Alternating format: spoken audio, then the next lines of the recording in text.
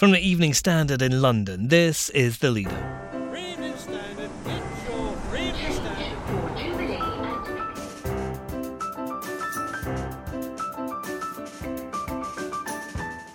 Hi, I'm David Marsland. 39 migrants died in the back of a lorry found in Essex.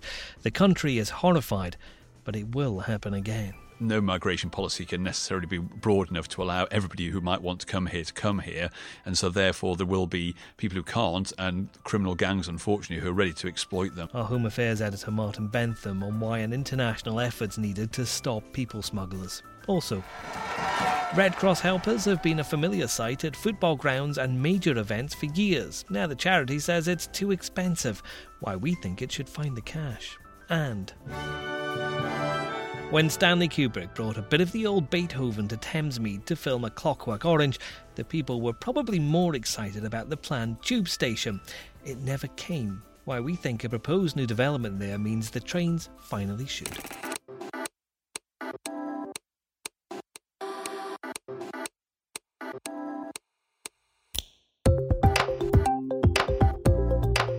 Taken from the Evening Standard's editorial column, this is The Leader. For the whole thing, pick up the newspaper or head to standard.co.uk/comment. In a moment, we look at the deaths of 39 migrants in the UK and ask how the world should respond.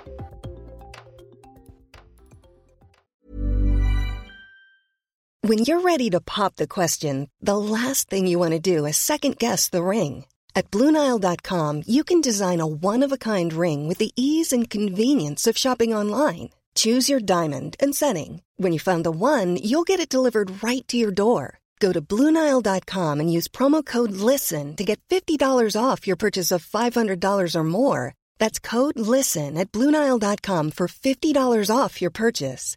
BlueNile.com, code LISTEN. Hi, I'm Lawrence Dallaglio, host of the Evening Standard Rugby Podcast, brought to you in partnership with QBE Business Insurance. The show is available to listen to now and right up to the end of the season, when the winners of the Champions Cup will be crowned at Tottenham Hotspur Stadium, and the fight for the Premiership title will be decided at Twickenham. QBE is one of the world's leading insurers, and they will help your business build resilience through risk management and insurance solutions. Subscribe and download now, wherever you get your podcasts. Thanks for listening. It was quiet this morning as people laid flowers by the sign that says Eastern Avenue in Grays, Essex. Just over the Do Not Cross tape, police officers guarded a temporary fence, shielding where a lorry carrying 39 migrants was found. Its passengers, 31 men and 8 women, all from China, all dead. The investigation continues. The outpouring of shock goes on. The demands to stop it happening again are repeated. But as our editorial column says, the UK can't deal with this alone. This awful story is part of a wider one. We can't respond to one incident without seeing it as part of a tide of human distress and persistent challenge to established rules. A world in which it is easier than ever to communicate is one that will also always have people on the move. We have rules, but criminals will always offer to find ways around them, and some people will decide it is worth the chance. There never will be a single answer, but there are things we can do that will help. One is to recognise that the movement of people across countries can be controlled only when countries work together to manage it legally and safely. That means the closest possible security cooperation, information being shared, and a degree of consistency about rules and enforcement, so that people smugglers cannot play countries off against each other. Joined now by our Home Affairs editor, Martin Bentham. Martin, clearly this is a tragic case, but there will be people around the world who are looking at this and thinking, I'm still going to try and get to the UK. Well, regrettably, the world has increased movement in it. Lots of people living in places that are less affluent than here and see this country, and others actually, of course, as places in which they can make a better life themselves. That's an entirely noble aspiration. But unfortunately, when they seek to do that, quite often, because there isn't a route in for them, and no migration policy can necessarily be broad enough to allow everybody who might want to come here. And so therefore there will be people who can't, and criminal gangs, unfortunately, who are ready to exploit them and to bring them into this country, try to bring them into this country in perilous conditions. People, of course, think that it won't be them, perhaps, or are blind to that risk, deceived as to what the risk actually is. And unfortunately, we have this type of tragedy. This is a large numbers tragedy. There are other individual ones with people coming in boats, dying in lorries, all sorts of terrible things happen. But obviously, yes, people still want to come. Clearly, we're still establishing the facts of this particular case, but smuggling operations in general are incredibly sophisticated, aren't they? There's a lot of people and a lot of money involved in these things. Yes, I mean, the people are being brought, if it does turn out, as we believe, these people are from China. They've obviously come an enormously long distance. They come right across the world. They're met by people at various points. Transport's provided, papers are provided sometimes to help them get through borders.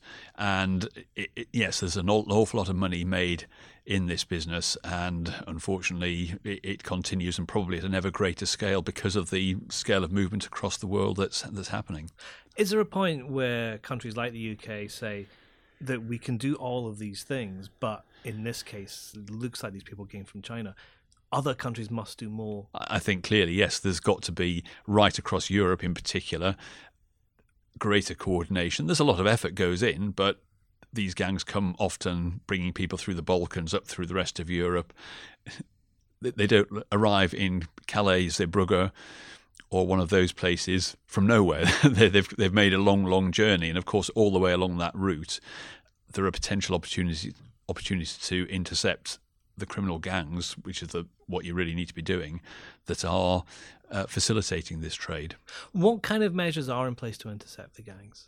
Well, there's from this country, we have the National Crime Agency, which is working with European counterparts. There's Europol, there's the Frontex Border Guard agency, which operates on the borders of Europe to try to identify trafficking. So there's a lot of intelligence and a lot of actually quite successful work. There are people identified involving criminal gangs identified, some of them prosecuted here, some of them intercepted in places like Zeebrugge. There's been operations involving the National Crime Agency where Belgian police have worked on the basis of information partly provided from this country to arrest and detain people responsible for people smuggling and trafficking. But you can always do better. I mean, another thing that's worth making the point about as well, I suppose, is in this country, there's an issue for the public as well. The National Crime Agency, again, has talked about car washes, nail bars, places like this where if people are getting a service for a very, very low cost, maybe they need to be asking a question as to how that's being paid for. And so it's not just a law enforcement issue from there. It's not just their responsibility. It's also sometimes the responsibility of the public to be looking and being a bit more vigilant as to what's going on. And of course, that same issue applies across the continent. Next. The Red Cross says it's no longer going to provide first aid at events like the Glastonbury Festival. The Evening Standard asking them to reconsider. Hi, I'm Lawrence Dallaglio, host of the Evening Standard Rugby Podcast, brought to you in partnership with QBE Business Insurance. The show is available to listen to now and right up to the end of the season, when the winners of the Champions Cup will be crowned at Tottenham Hotspur Stadium, and the fight for the Premiership title will be decided at Twickenham. QBE is one of the world's leading insurers, and they will help your business build resilience through risk management and insurance solutions. Subscribe and download now wherever you get your podcasts. Thanks for listening.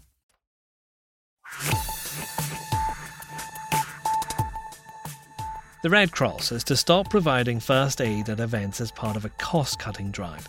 They say it's costing them around £1.8 million a year, despite often charging organisers. From our editorial column, here's why we think they should think again.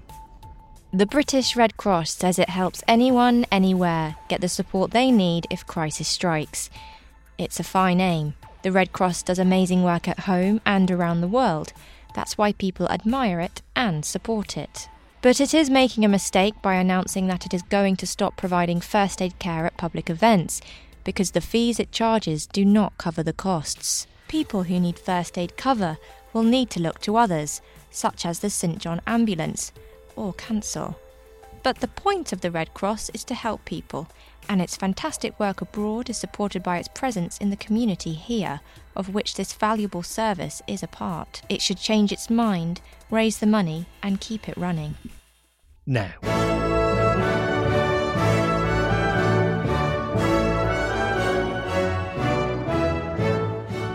Thamesmead is known as the place where Stanley Kubrick shot A Clockwork Orange, and for being really quite hard to get to. There was supposed to be a Jubilee line stop built there in the 70s, but it never came. Now there are plans to build 11,500 new homes there, so maybe a train link should come too.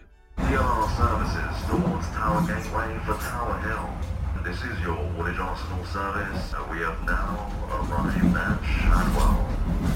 Well, we're joined now by our City Hall editor, Ross Lydall, in the Evening Standard's newsroom. We've got out and about, out the studio. Ross, Thamesmead was supposed to be on the Jubilee line a long time ago. It's about time it had something a bit better, isn't it? That's right. It's a real undeveloped, undiscovered area, largely of southeast London, and that's primarily because of the very poor transport links. The only real way to get there is either by car or by bus. The nearest train station is Abbey Wood, and that's 2 or 3 miles away. So it's not the most accessible place at all. Do you know it at all, Thamesmead? I know Abbey Wood quite well, and I have visited Thamesmead, and I nearly bought a house there, actually. So I have seen it. In the south, it's renowned for some fairly sort of brutalist style housing estates that go back to Clockwork Orange fame. That's where that film was made. And there's some very distinctive tower blocks. Now, they are subject to renovation or demolition by Peabody, the main housing association down there. And to the north, it's much more spread out as you get closer to the river.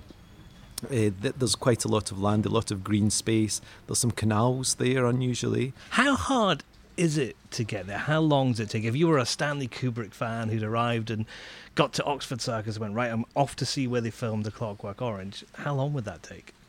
Probably a good hour, an hour and a half. You'd have to get yourself over to Cannon Street, I believe, or Fenchurch Street, Cannon Street, and then you'd end up down in Woolwich Arsenal and then getting another train on to Abbey Wood and then a bus ride.